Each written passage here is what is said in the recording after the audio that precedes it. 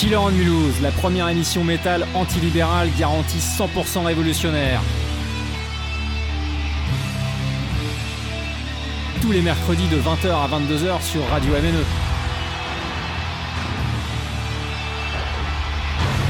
Killer on Mulhouse, l'émission métal en or.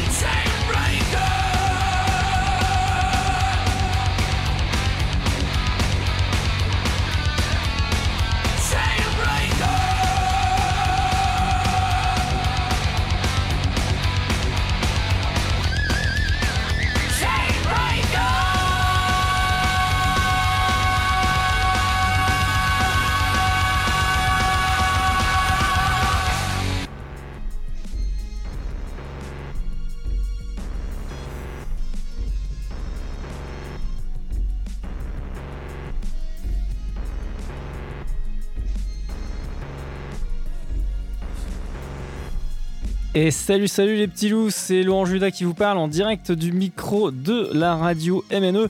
Vous pouvez suivre bien sûr le direct sur le www.radiomne.com, M comme Michel, N comme Nicole et E comme Étienne. Ou alors pour les Mulhousiennes sur le poste, le poste transistor, 107.5 MHz au niveau de la fréquence. Et puis quoi d'autre à savoir, en DAB+, pour ceux qui ont un petit peu de sous, qui sont résidents de l'Alsace, on va dire du Sungo, qui est la région au sud encore de Mulhouse, et puis jusqu'à à peu près Colmar, un petit peu moins. Voilà, ça s'étend un petit peu. Bienvenue dans ce 93e épisode, donc après 2 semaines de pause. J'espère que vous avez pu profiter de la réouverture des terrasses. Oui, je sais, c'est pas très original comme sujet, mais enfin bon, ça fait du bien quand même de pouvoir se prendre une petite mousse ou un petit Perrier au soleil ou même sous la pluie pour certains d'ailleurs, parce que le temps n'a pas été extrêmement clément pour le moment, c'est pas un printemps très très sympathique, mais enfin bon, ma foi, sur ces lieux communs inintéressants, on va rentrer dans le vif du sujet de cet épisode. Comme d'habitude, très très bigarré, il y aura de tout, de l'instrumental qui reprend du dessin animé japonais. Ouais, ça existe, si, et c'est vachement bien d'ailleurs. Il y aura du sympho suédois, il y aura du death kitash, il y aura de l'avant-garde extrême de Nouvelle-Zélande. Il y aura en album de la semaine un excellent album du groupe Morod, je sais pas comment ça se prononce, M-O-R-O-D-H. Merci Christian de Listonavel, c'est grâce à toi que j'ai découvert ce groupe et cet album The World of Retribution. D'ailleurs, on va commencer, on va changer justement les habitudes, on va commencer directement par cet album de la semaine qui sera, on va dire, juste après, je mens un petit peu. Il y aura d'abord un petit extrait d'un groupe français qui est en passe d'exploser. En tout cas médiatiquement, grâce à une signature chez l'écurie luxueuse Nuclear Blast. Donc après Alceste, ça fait au moins un deuxième groupe français. On va voir s'il n'y en a pas d'autres. C'est tout récent, c'est vachement bien, c'est très très orienté typo négative. En tout cas, c'est un groupe à suivre de près et je vous le représenterai un petit peu après. Mais sachez qu'une interview de ce groupe a été réalisée il y a 2 saisons. Elle était très intéressante à l'époque de son 5e album, qui était excellent. Découvert grâce à Rockard. Là pour le coup ils ont le nez creux sur cet excellent groupe qui est assez inclassable, ce qui est une bonne chose aussi, de plus en plus aéré, de plus en plus léger au niveau musical, même si l'ambiance est quand même pas très très gaie. En tout cas c'est super bien et ça sera suivi donc de ce fameux groupe russe de dépressif black metal. Ça va beaucoup te plaire Fred, c'est sûr et certain. Bonne écoute et on se retrouve après ces 3 extraits dans Killer News épisode 93 sur Radio MNE. À tout bientôt.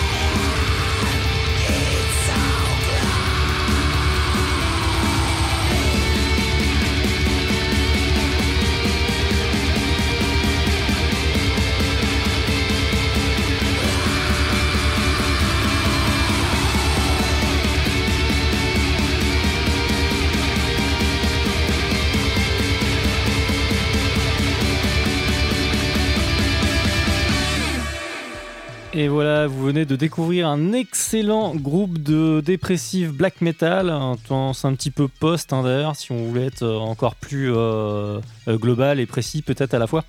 Englober toutes leurs influences. En tout cas, c'est bien cool, ça s'appelle Morodh, M-O-R-O-D-H. C'est russe, donc ça a été fondé il n'y a pas si longtemps, mais ils prennent leur temps pour sortir des albums quand même, malgré tout. Donc ça a été fondé en 2011, voilà. Un seul opus et puis un EP en 2015. Donc là, c'est quand même le premier, le dernier album en date, et le seul surtout, donc qui s'appelle de son nom The World of Retribution, donc paru en 2014. Il y a eu une petite sortie supplémentaire studio en 2015 avec un EP donc. Et alors le nom Morodh, un petit peu énigmatique, est tiré d'un livre du poète mystique Daniel Andreff, La Rose du Monde, où ce nom représente l'un des mondes, on va dire un monde de châtiment, des mondes de châtiment, dans lequel les âmes humaines restent dans le silence et la solitude, avec seulement le souvenir de leurs crimes. Ça doit être assez terrible à vivre. Voilà pour le groupe et l'album de la semaine, donc Morodh, avec l'album The World of Retribution. Vous avez le droit à Ritalin et The End. C'est assez long, donc j'en ai choisi que 2, puis ça permet de passer un petit peu plus d'actu par la même occasion. En tout cas, ça vous suffit, je pense, pour vous faire une idée. Je pense que Fred, t'as beaucoup apprécié. Tu peux te retrouver sur l'album, il n'y a aucune plage mauvaise. J'aurais pu en passer 3-4 autres sans problème. Toujours dans cette même ambiance. Mid-tempo plutôt, jamais très rapide. Il y a des jolies ornementations avec des instruments pas forcément qu'on trouve pas forcément très souvent dans le black metal d'ailleurs. Donc sans être avant-garde, donc c'est vraiment très cool. Et auparavant, donc en premier, il y a eu évidemment Hangman's Chair. Je dis évidemment parce que voilà, maintenant ça déconne plus. Après 5 albums, quelques EP, des splits et puis une signature sur Nuclear Blast. On va bientôt plus les présenter. En tout cas, en attendant, rendez-vous sur le podcast avec l'interview de Julien, donc le guitariste, fondateur, compositeur. Quasiment unique, même encore unique à ce jour je pense, qui est vraiment très chouette, avec une programmation assez dark d'ailleurs pour aller avec le groupe, qui parle de thématiques pas très drôles mais qui musicalement s'aère de plus en plus. Il y avait un côté sludge et très pesant, ils étaient quand même influencés par Crowbar, ce genre de groupe, et ça devient ça baigne de reverb, donc il y a un côté presque gothique finalement, un peu années 80 d'ailleurs. Donc c'est le premier single sorti par Nuclear Blast, donc qui s'appelle Cold and Distant, avec un excellent vidéoclip, comme d'habitude, une fois n'est pas coutume, j'ai envie de dire, il soigne vachement cet aspect là, avec 3 francs 6 sous. Alors là il y a un peu moins 3 francs 6 sous quand même, mais parce qu'il y a Béatrice Dalle qui joue dedans, qui joue très bien d'ailleurs. Ça parle un petit peu de schizophrénie je pense. Et auparavant, ils avaient eu un autre acteur plus jeune, mais pareil, qui a fait son trou depuis un petit moment maintenant, que je trouve excellent personnellement, qui s'appelle Nicolas Duvauchel, qui avait été filmé dans le vidéoclip en soutien de Naïve, donc qui était paru sur leur dernier album encore en date, Banlieue Triste. Excellent clip, excellente performance de Nicolas Duvauchel, comme d'habitude, il joue très bien. La Béatrice Dalle aussi joue très bien. Peut-être un peu plus de moyens dans le film, quoique encore, il faudra vérifier qui l'a fait. En tout cas, le clip est vraiment cool. Un groupe à creuser absolument. Pour ceux qui connaissent pas, allez-y, c'est tout sauf l'espèce de doom ou sludge chiant comme je le pensais un petit peu au début. Il y a quand même des accroches mélodiques, et ça se voit que Julien, il en parle d'ailleurs en interview, essaye toujours de maintenir l'intérêt de l'auditeur pendant les morceaux, qui peuvent être très longs, il en compose de plus de 10 minutes. Il y a toujours des choses, il y a l'utilisation des guitares qui est très intéressante, pas mal de reverb comme je le disais, pour des effets vraiment chouettes, assez planants, assez atmosphériques. Voilà pour cette petite triplette. On va s'écouter du lourd, on va s'écouter de l'avant-garde extrême, extrêmement étouffant, extrêmement pénible à écouter. Il m'a fallu des tonnes d'écoutes pour parvenir à comprendre et du coup à apprécier. D'ailleurs, j'aurais pu le mettre en album de la semaine, mais je trouve quand même que c'est extrêmement dur à digérer. Donc je pense que pour l'auditeur qui passe une fois de temps en temps dans Killer on Mulhouse, c'est un peu compliqué avec une seule écoute de 2 ou 3 morceaux de réussir à rentrer dedans. Donc j'ai sélectionné qu'une plage, mais l'album est vraiment très bien. Il a été très bien chroniqué d'ailleurs. C'est un groupe qui est néo-zélandais, qui s'appelle Ulcerate, qui a été fondé donc en 2002, qui est signé chez DB Morty. En tout cas, le dernier album est sorti chez eux. Donc Néo-Zélande, c'est assez intéressant, hein. Il y a une scène, mais j'en ai pas passé tant que ça. C'est classé sur Metal Archive Technical Death. Moi, je trouve que c'est pas vraiment ça. D'ailleurs, il y a des chances en fait que finalement d'un album sur l'autre, hein, donc ils en ont 6 quand même dans leur escarcelle, ça soit à mon avis pas tellement linéaire. À mon avis, ils ont dû taper dans plusieurs trucs. Moi, je trouve qu'il y a un côté sludge une fois de plus qui est très présent, je pense. Très Bayou version extrême. Et version death quand même très technique. Certains comparent un petit peu à Gorguts. C'est pas complètement faux, mais bon, c'est pas complètement vrai non plus. Moi, je trouve qu'il y a un côté avant-garde. Bon, quoique certains diront que Gorguts aussi, c'est quand même avant-garde. Mais bref, en tout cas, je vais vous laisser écouter. Et pour se décrasser un petit peu de cette noirceur, de cette profondeur étouffante, oppressante, on va s'écouter quelque chose d'instrumental, de beaucoup plus joyeux, et vous essayerez de reconnaître le guitariste qui est l'auteur de c'est une reprise de cette reprise, qui est un guitariste extrêmement connu, excellent, qui a un très très très bon legato, qui est très fluide, qui est très bon techniquement. Il a fait partie de l'école des shredders, donc je vous en dis pas plus. Il a fait partie d'un gros groupe de métal aussi. Bref, on se retrouve après ces 2 extraits pour le 93e épisode de Killer on Mulhouse. Vous êtes en direct sur le www.radiomne.com vraisemblablement, où je salue les auditeurs à l'ancienne qui écoutent sur leur transistor. Ça me fait bien plaisir que certains écoutent encore la vraie radio. Allez, bisous à toutes.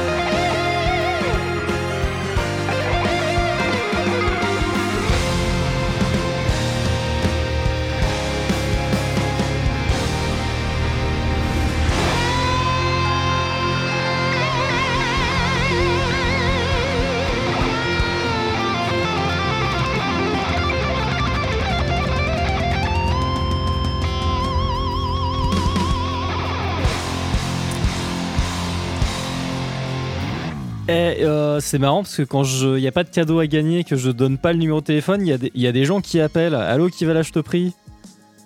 Salut, c'est Nioc. Ouais, comment que c'est? Bah ça va, écoute, je suis avec quelqu'un là qui aimerait beaucoup te saluer. T'es en bonne compagnie? Ouais, plutôt, ouais. Et est-ce que je la connais? Ouais. Jessica? Non. Mathilde? Non. Merde, putain, attends, est-ce que je l'ai vue il y a pas longtemps? Oui, alors, vu le regard qu'elle fait, non, pas trop. Ah la vache. Un mois à peu près, ouais. Un mois à peu près. Putain, c'est le méga bide là. Céline? Oui. Ah yes. Putain, salut Céline. Céline Chevalier, je sais pas combien t'en connais. J'en connais 18, mais je savais que c'était toi Céline. T'es la meilleure de toute façon. Voilà, bravo, tu t'en sors bien là. Ouais, je dis ça à toutes les filles en fait. Ouais, je sais. Non, mais tu sais, avec des passions comme le métal et des jeux de plateau, je croise bien que des couillus la plupart du temps, Céline. Hein, donc non, j'en connais pas tant que ça. Bravo pour le compliment, bravo. Bon, bah, comment ça va vous deux? Bah écoute, on est à l'apéro, on mange des cacahuètes, des radis, du sauciflard et on boit du pif. Et en écoutant Radio MNE et Killer Mulhouse surtout. Bah, bien sûr. Bon alors, on parlait de toi tout à l'heure, on s'est rappelé que tu avais une émission en cours. ouais, puis bah j'ai envoyé un SMS, du coup ça aide. Ouais, aussi, ouais. Et comment vous trouvez la prog là, jusque-là, de ce que vous avez écouté entre 2 radis et puis 3 cacahuètes? Bah ouais, écoute, c'est pas mal. Je viens de dire que Van Halen était vraiment un gros génie, quoi, mais je suis pas sûr que ce soit ça qu'on écoutait en fait.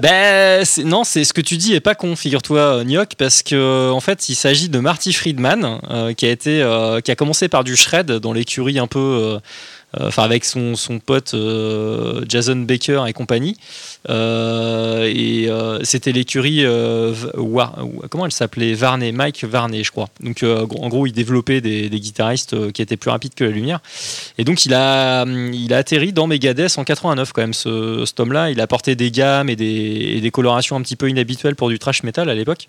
Megadeth, ouais, très bon guitariste, et donc qui est rendu au 3e album compile de reprises de musique de Japanime, quoi. En fait, ça s'invente pas, hein, donc de trucs japonais, version heavy metal, quoi. Ok. Franchement, ouais. Cool. Et il est vachement établi au Japon, figure-toi, parce que on lui a commandé un hymne pour je sais plus quelle cérémonie d'ailleurs, officiellement en fait. Le Japon a demandé à Marty Friedman de lui composer un truc. C'est quand même dingue, hein. Bah ouais. Ouais, non, mais c'est cool pour lui, good for him. Bah exactement. Donc ta proposition de Van Halen était pas absurde, puisque voilà, c'est aussi un peu un shredder, c'est un peu l'ancêtre des shredders, Eddie Van Halen quand même, quoi. Bah ouais. C'est un peu. Rest in peace, hein, Eddie, quoi. Ouais, bah exactement, ouais. Rest in peace. Je n'étais pas un grand fan du groupe, mais c'était un bon guitariste et il a influencé pas mal de monde, donc. Bah ouais, pour le coup, oui. Ouais. Donc un guitariste assez foufou, quoi. Et puis auparavant, on s'écoutait un truc autrement plus oppressant et moins joyeux avec Ulcerate, un groupe de Nouvelle-Zélande, figurez-vous. Et oui, ça existe, hein, il y a quelques groupes de métal là-bas. C'est sludgy, c'est death technique, c'est le bordel. Il a fallu que j'écoute 50 fois l'album pour piger un peu ce qui se passait dedans. Donc je recommande à ceux qui ont été intrigués par le son d'avant cet instrumental-là, de creuser un peu le dernier album, hein, en date, qui s'appelle, donc je vais le retrouver, vous inquiétez pas. Ouais, Stare into Death and Be Still, qui est paru en 2020 chez DB Morty, excellente écurie française. Et c'était le titre Exile the Ash. C'est un peu toujours cette ambiance-là sur tous les titres. Donc faut vraiment, enfin une seule écoute, je pense que c'est mort, surtout pour quelqu'un qui n'a pas l'habitude de se plonger dans ces bayous là extrêmes du métal. Mais c'est vraiment bien. Au bout d'un moment, ça prend forme. La pochette est assez cool aussi, un peu à l'image de la musique. Sois pas clivant. On peut écouter, on peut kiffer. Hein. Ouais. Mais des fois il y a des trucs. Laurent Judas, le Wikipédia du métal, quoi. Je crois pas si bien dire, Nioc. C'est ce que je fais avant les émissions. En fait, je vais sur Wikipédia et je fais des recherches. Wikipédia ne fait pas donne généralement pas trop de renseignements sur les groupes de post-black metal dépressifs ukrainiens, mais il existe un excellent site, un peu de type Wikipédia que pour les groupes de métal, qui s'appelle Metal Archive, et dans lequel je puise pas mal d'informations, j'avoue. Bah ouais. Metalarchive.ru. Ouais. Point, je ne sais plus.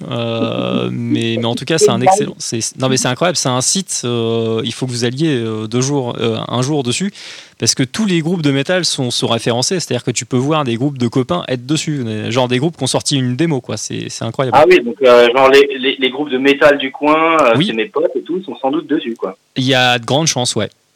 Ok. Bon, c'est suffisamment. Ils sont assez intransigeants avec le classement, c'est-à-dire qu'en fait, ce qu'il y a très peu chez eux, c'est les trucs un peu à la frange en fusion.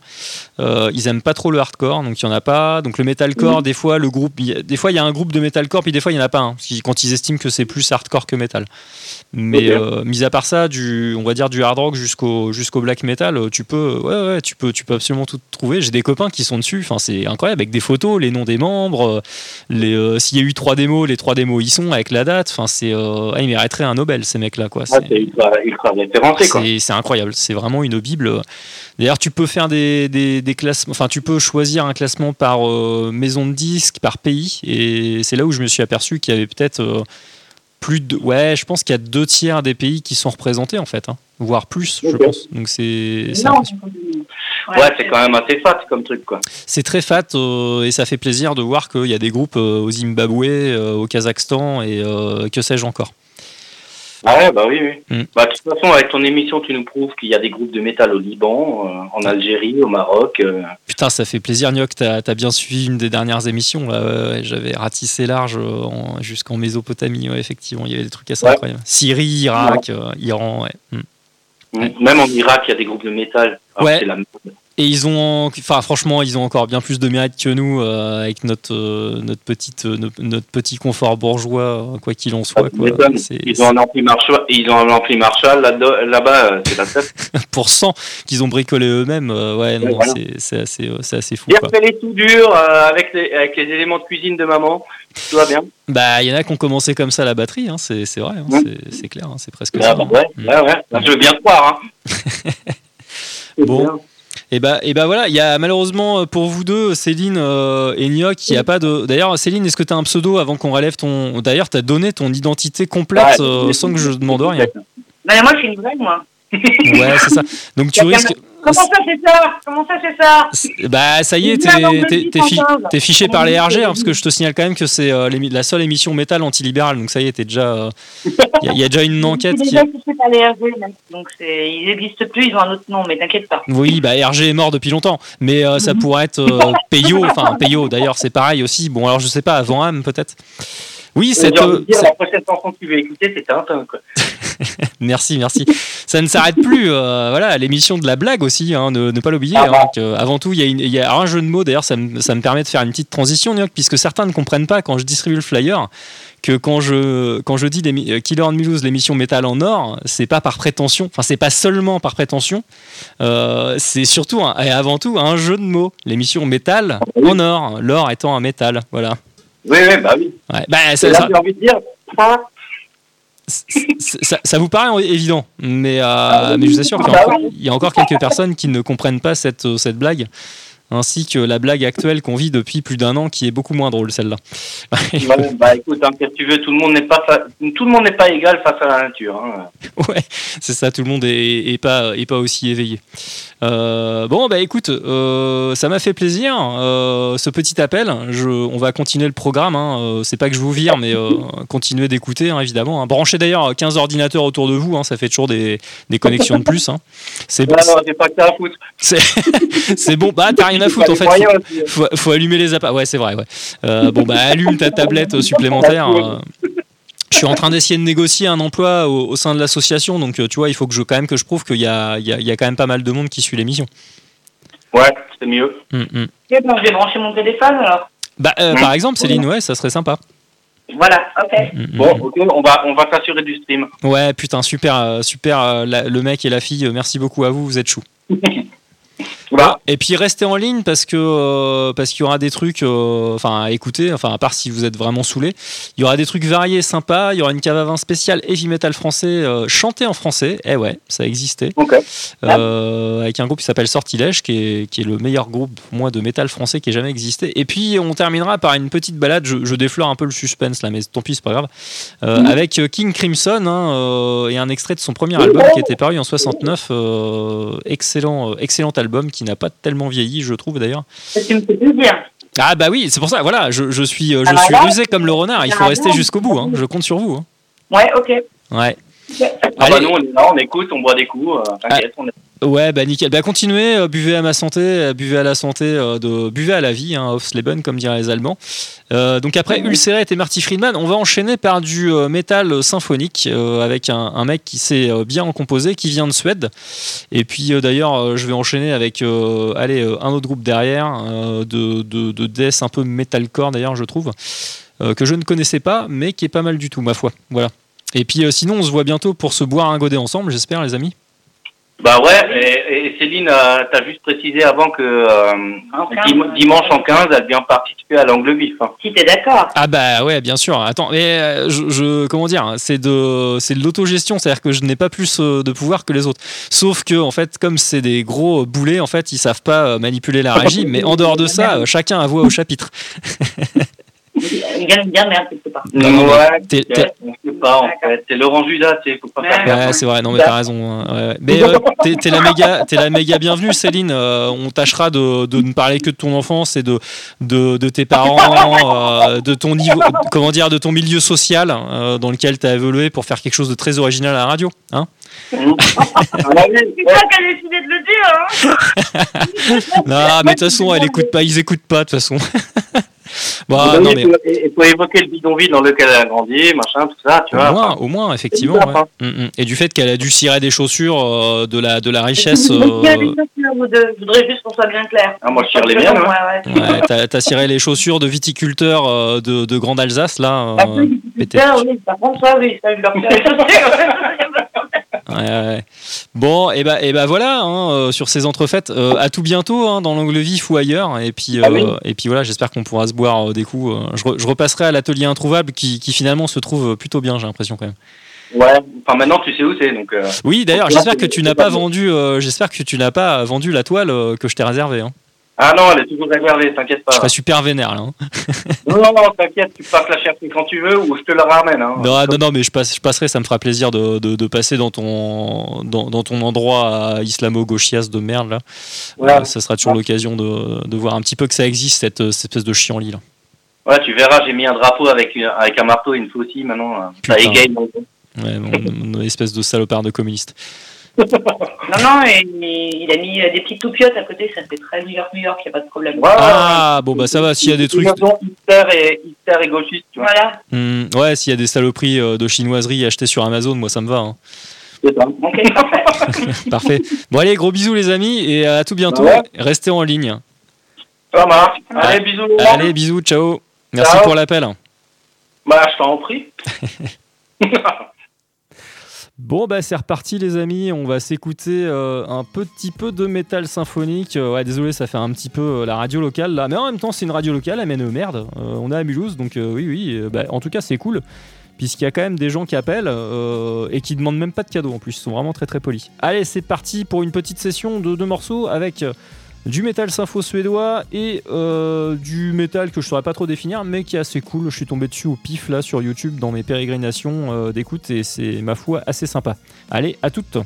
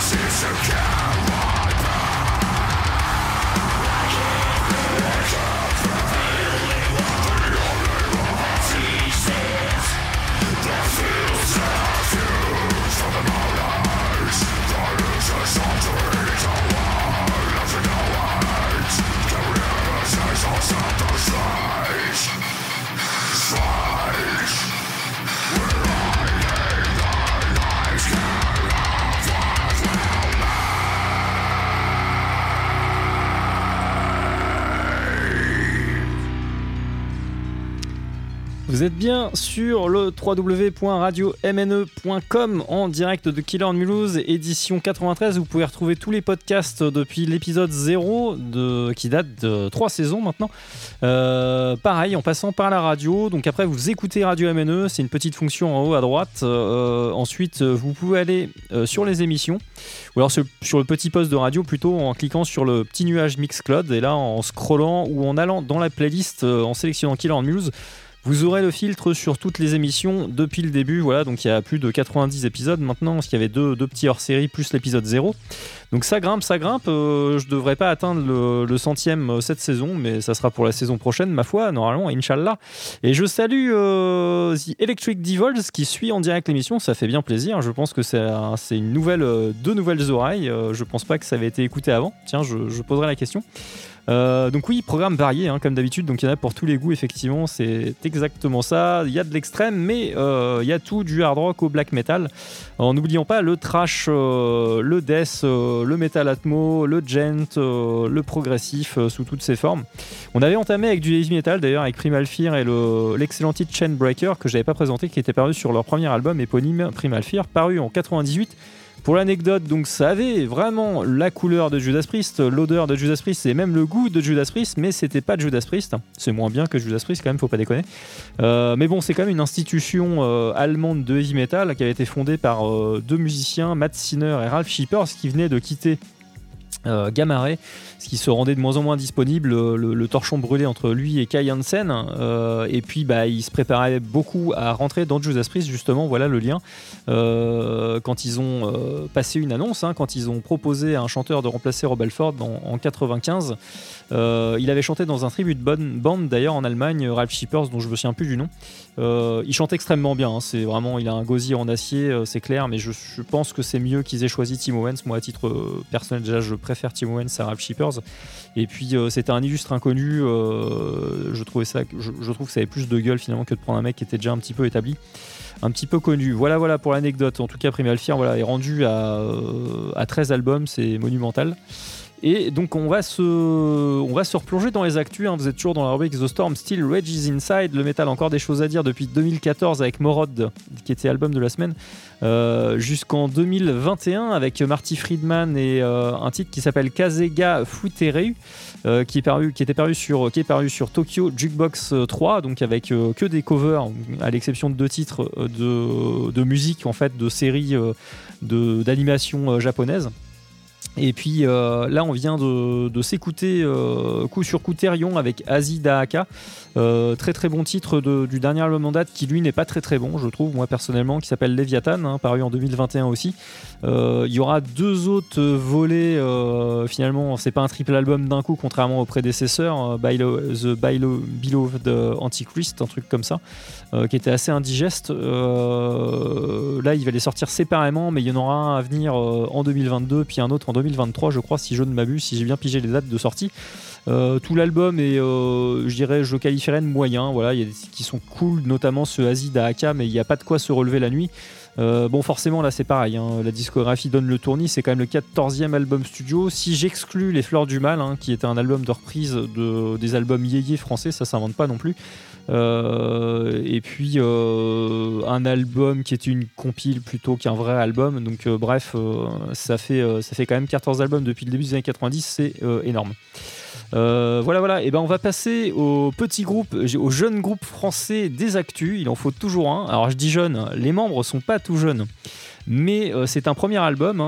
Il y a eu 2 démos. Puis ce premier album-là qui est sorti sur le label MNO, que je salue, puisqu'il m'envoie physiquement des albums. Donc j'ai reçu celui-là entre les paluches et c'est vraiment cool. Je leur ferai de la pub tout le temps parce que c'est une approche que j'aime bien. Je trouve ça vraiment sympa. Je salue bien Julien et Alexandre d'ailleurs, qui sont vraiment adorables pour tout le travail, le sérieux, leur dévotion et le fait qu'ils insistent justement pour envoyer physiquement aux radios, aux médias qui sont intéressés, les albums de leur poulain. Je trouve ça vraiment très très cool. Donc premier album pour The Electric Devils, on pourrait classer ça. Alors c'est très varié dedans, il y a du thrash, il y a du punk aussi, je trouve. Il y a du heavy metal, du hard rock, du rock, donc il y a toujours moyen de trouver quelque chose d'assez sympa. Les guitares sont cool. C'est Stan W. Decker qui a signé la pochette, qui commence vraiment à être connu, un illustrateur français, donc ça fait plaisir de voir qu'il est aussi qu'il choisit aussi des entre guillemets petits groupes et puis qu'il est choisi par des gros groupes. Il y a eu Blue Oyster Cult, Megadeth peut-être bien. Non, Megadeth, je dis des bêtises. C'était une pochette de rock hard. Mais en tout cas, il a pu illustrer des groupes assez gros, dont le Blue Oyster Cult. Sada Yena aussi, un groupe nantais de thrash metal, dont il a illustré le deuxième album, qui est vraiment cool. Donc là, en l'occurrence, The Electric Devils, c'est un groupe de Bayonne, voilà, avec un ex-killer Flush dedans. Ça a été formé en 2017, donc comme je l'ai dit, ça a été assez rapide et c'est assez jeune. Il y a eu 2 démos puis un album qui s'appelle The Electric Club et dont on va écouter un extrait qui s'appelle God is Dead, qui je trouve est le plus chouette titre de l'album, mais bon, enfin c'est discutable évidemment, tous les goûts sont dans la nature. Il est vraiment chouette et puis ça sera suivi par une bonne mandale dans la gueule de Death, très extrême, très US dans l'esprit, mais qui mixe plusieurs influences et c'est un groupe qui apparemment a une discographie extrêmement solide. Il va falloir que je me plonge dedans, en tout cas ça m'a bien plu. Et puis ça sera la fin de cette rubrique là et puis après on s'approchera tranquillement de la cave à vin. En tout cas je vous laisse en compagnie de The Electric Devils avec God is Dead et puis ça sera suivi par Skeletal Remains pour du death old school mais pas complètement old school quand même. En tout cas c'est vraiment du très très bon, vous devriez apprécier. À tout de suite les Killers.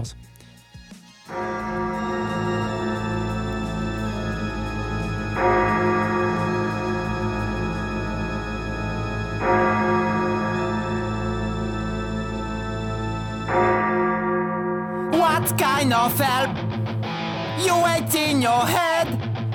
Believe like a love that you child of God. Understand nothing. Await the next spring.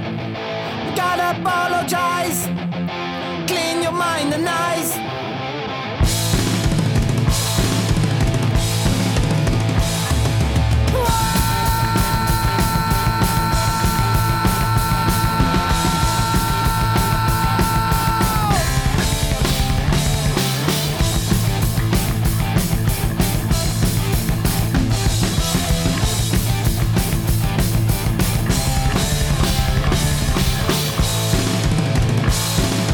Need some fucking lies.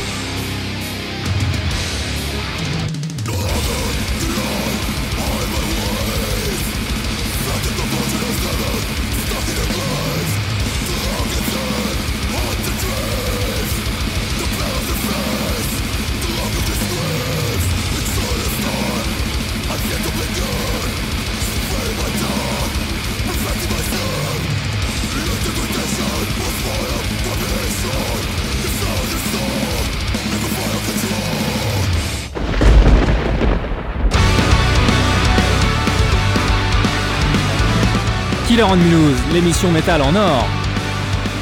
Tous les mercredis de 20h à 22h sur Radio MNE. Killer on Mulhouse.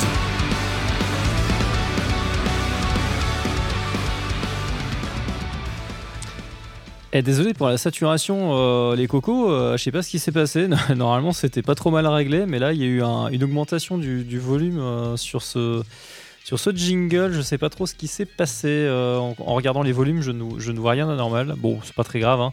Vous avez encore perdu un petit peu de votre audition. De toute façon, on écoute du métal, on a déjà flingué nos deux oreilles. C'est pas bien grave.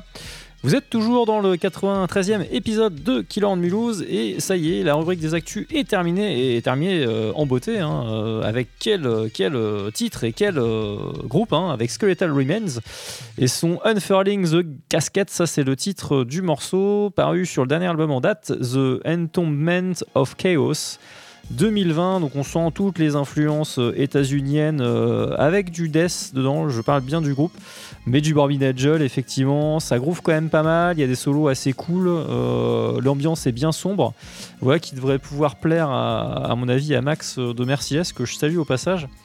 En tout cas c'est chouette, l'album en entier est vraiment bien. Je ne connaissais que de nom et j'avais pas encore écouté, voilà, chose faite maintenant.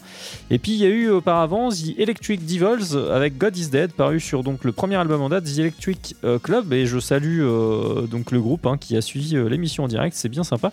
Voilà, et l'album est vraiment pas mal. J'aurais pu choisir d'autres titres, même si God is Dead je pense est le meilleur, en tout cas me concernant. Le petit bémol là, j'ai changé justement avec un des membres, ça serait l'accent français, mais comme je disais aussi, finalement je m'y suis habitué, j'ai l'impression. Musicalement en tout cas c'est pas chiant, parce que en fait c'est pas tout le temps du hard rock avec toujours les mêmes tempos ou les mêmes riffs. Donc c'est finalement assez varié. Voilà pour la rubrique The Storm Still Rages Inside. Et il est temps maintenant de parler du plus grand groupe de métal français. Ça nous fait une bonne transition, qui lui est classé, enfin selon moi, parce que certains disent que c'est du hard and heavy, à cheval entre hard rock et heavy metal. Moi je trouve que c'est purement du heavy metal. Tout se discute de toute façon évidemment, et que c'est vraiment un mix entre Iron Maiden et Judas Priest, avec peut-être plus une influence Iron Maiden dans le côté épique et mélodique, plus travaillé, moins sur le riff. En tout cas c'est ce qu'on a fait de mieux dans l'Hexagone. Alors je sais que certains trouvent que le chant est insupportable, dans le sens où ça chante en français, que les paroles c'est insupportable, les paroles sont vraiment nazes, très naïves, très chevaleresques, voilà, y a un petit côté CM2 là-dedans, mais moi je trouve que ça participe au charme du groupe et que c'est pas si mal rédigé en fait. Après le point fort du groupe étant évidemment Christian Augustin, son chanteur, Christian Zouille Augustin. Et donc j'avais pas diffusé l'EP dans la cave à vin, parce que c'est un EP, j'ai essayé de me conformer à ça, c'est quand même ultra majoritairement des albums que je présente. Il y a eu une exception avec H-Bomb, parce qu'ils n'ont pas fait grand chose d'autre que le premier EP qui était sorti en 83 justement, il me semble de tête, qui était coup de métal excellent, mais sortilège, je savais que j'avais diffusé 2 albums derrière dans la cave à vin, dont ce premier LP, long player comme on disait à l'époque, donc qui s'appelle Métamorphose, qui est paru en 84, année où il y a eu des grands albums de heavy metal, en particulier Power Slave d'Iron Maiden et puis Defenders of the Faith. Mais je dirais très franchement, avec le recul, maintenant que je connais très très bien le groupe, que Métamorphose n'a rien à envier à un Power Slave ou à un Defenders of the Faith. Oui, n'ayons pas peur des mots, et même celui d'après, L'Arme de Héros, qui est paru en 86, est peut-être meilleur que certaines de ses références, je pense. En tout cas, malheureusement pour eux, ça n'a pas perduré. Le succès était plus mitigé qu'un Trust. Donc là, j'aurais pas de chiffres de vente à vous donner. J'aurais été curieux de les connaître. Je pense que c'est quand même plusieurs dizaines de milliers d'exemplaires. Enfin, j'espère en tout cas. Mais bon, les cordonniers sont les plus mal chaussés. On n'est pas prophète en son pays, comme dirait l'autre con. Puisqu'ils ont dû s'exporter. Ils ont dû enregistrer ce premier album en Allemagne. Un petit peu comme avait fait Warning sur son deuxième album, avec un producteur et un studio inférieur dans le cas de Sortilège. La production est pas géniale, clairement, alors que Warning, justement, les compos sont nettement moins bonnes, mais la prod est vraiment très très bien pour l'époque. Donc ils s'exportent en Allemagne. Ils ont enregistré une version anglaise de cet album pour l'export. Ça marchait pas très bien, parce qu'en fait les gens qui suivaient ce groupe là, qui sont devenus de plus en plus nombreux au fur et à mesure des décades d'ailleurs en fait. C'est un groupe qui est extrêmement respecté à l'étranger depuis quelques décennies maintenant, qui est très souvent cité par les fans de métal, notamment les musiciens aussi allemands ou anglais. C'est vraiment le groupe qui revient en tête, je dirais moi plus souvent que Trust, clairement. Surtout évidemment dans la frange heavy metal de ces musiciens-là et de ces fans. Bref, je suis en train de me perdre dans mes élucubrations métalliques. Donc ils vont en Allemagne pour enregistrer cet album-là. Ils font une version anglaise, mais c'est un peu raté. Voilà, c'est un peu de la traduction à 2 balles. Et finalement, même les étrangers préfèrent écouter la version française. Le charme de l'accent, des sonorités de la langue d'origine. Je pense que tout le monde connaît ça plus ou moins. Puis comme c'est assez euphonique, ça chante plutôt bien. Je trouve que Sortilège a réussi au moins à faire des paroles qui sont musicales, même si on les trouve ridicules, elles sont assez musicales. Alors sur cette LP sur ce LP qui est devenu extrêmement culte, en plus d'être un chef-d'œuvre, c'est Druyer, donc de Heavy Metal Hurlant, qui a illustré la fameuse bande dessinée, qui a illustré la pochette d'après un rêve de Zouille, justement, extrêmement précis. Ça parle un peu d'abduction, voilà. D'ailleurs le premier titre parle de ça. Un extraterrestre qui prend possession d'un corps humain, enregistré en Allemagne comme je disais. Alors ce groupe a été fondé en 1981 sous le nom de Bloodwave, avec Jean-Philippe Dumont à la batterie, Stéphane Dumont, son frère, à la guitare, et Didier Demajan à la gratte. Il manquait bassiste et chanteur, donc Christian Augustin et Daniel Lapp rejoignent le gang en 81. Il y a eu donc un EP en 83 qui est un chef-d'œuvre, mais donc comme je l'ai dit, comme je savais que j'allais diffuser d'autres albums, je ne l'ai pas mis dans la cave à vin. Ceci dit, il y a 2 extraits qui sont parus en fait de stopper dans les émissions précédentes, dont Amazon et puis Sortilège, le morceau titre et groupe. Alors il y a une particularité assez excellente en ce qui concerne ce chanteur qui est exceptionnel. Je le mets au même niveau qu'un Bruce Dickinson, parce qu'il est plus dans un travail épique. Je dirais, je le rapprocherais plus d'un Bruce Dickinson finalement que d'un Rob Halford.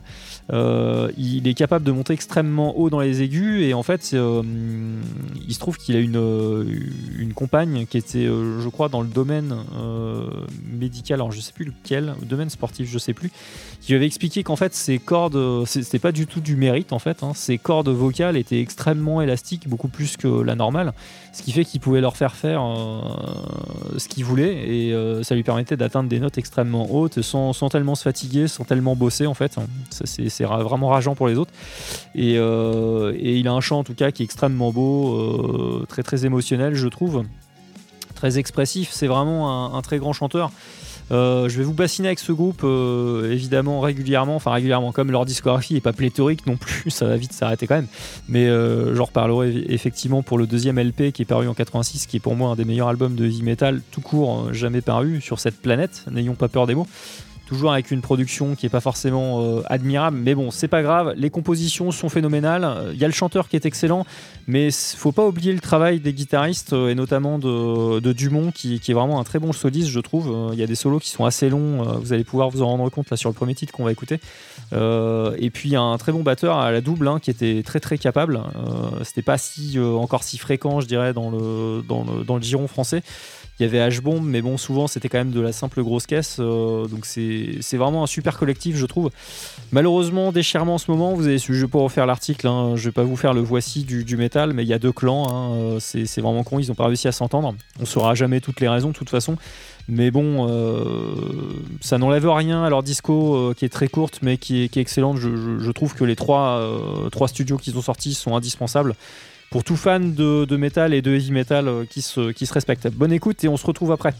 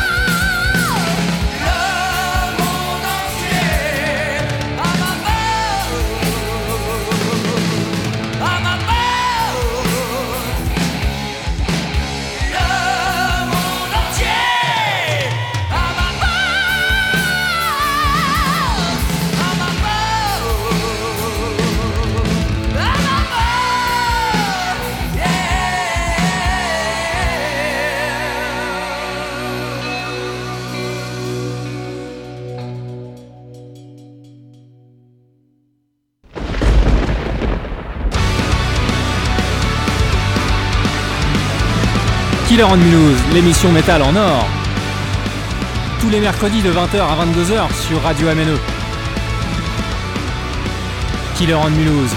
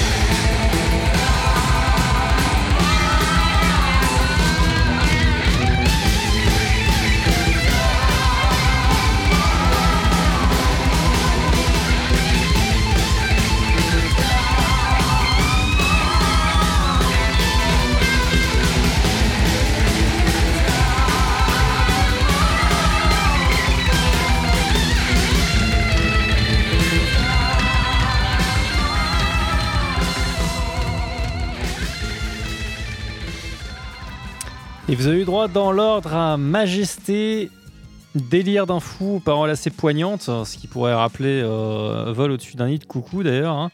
Et puis Métamorphose, le morceau titre magnifique avec une intro de guitare acoustique qui est en plus c'est une 12 cordes. Voilà, c'est ce que mon prof de guitare m'avait dit à l'époque quand j'avais ramené ma petite cassette pour que je puisse jouer cette intro à la guitare classique d'oreille. Il m'avait dit tiens, ça c'est une guitare 12 cordes.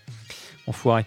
Voilà, donc c'était le chef-d'œuvre Métamorphose paru en 84 de Sortilège, un album qui est au panthéon pour moi du heavy metal. Clairement, il n'y a rien acheté dessus. J'aurais pu diffuser aussi d'ailleurs la première piste.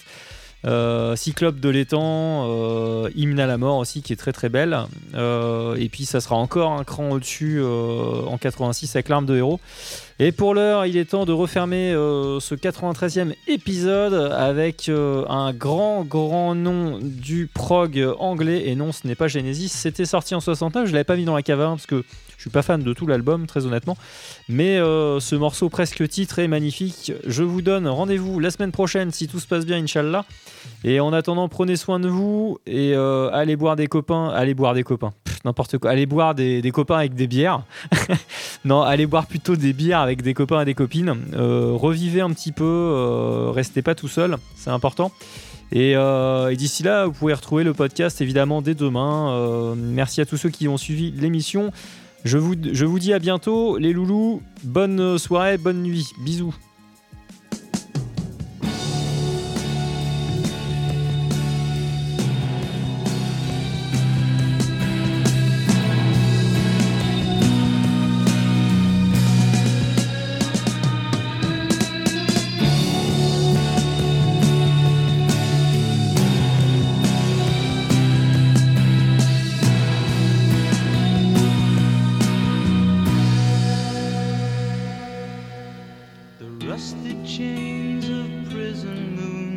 Shattered by the sun, I walk a road, horizons change, the tournament's begun. The purple piper plays his tune, the choir softly sing.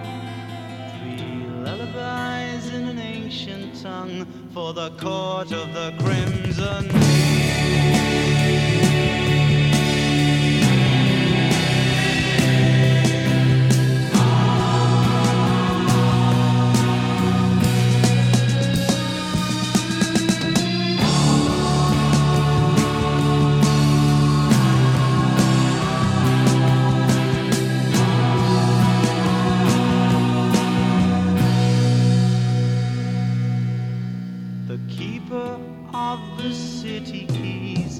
Shutters on the dreams. I wait outside the pilgrim's door with insufficient schemes. The Black Queen chants the funeral march, the cracked brass bells will ring to summon back the fire witch to the court of the crimson.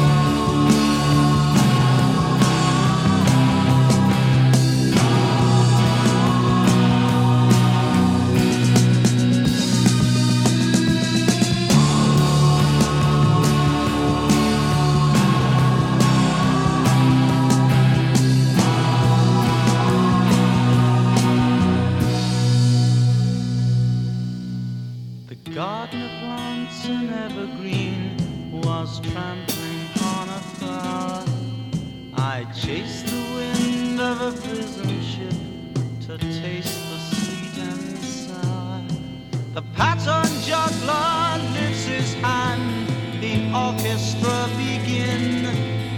As slowly turns the grinding wheel in the court of the crimson.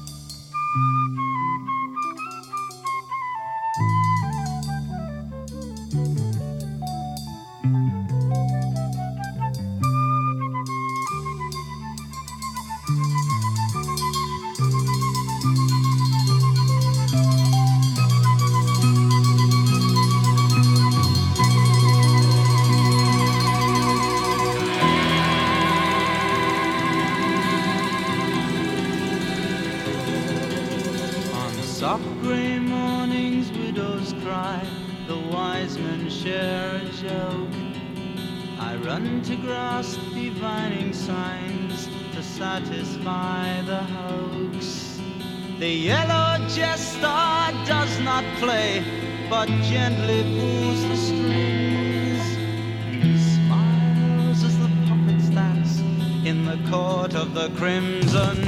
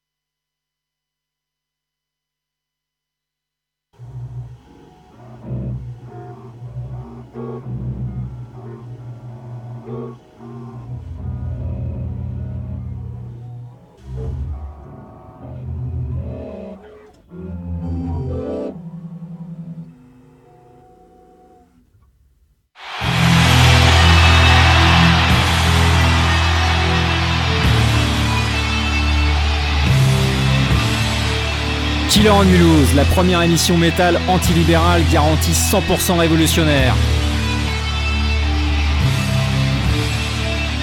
Tous les mercredis de 20h à 22h sur Radio MNE.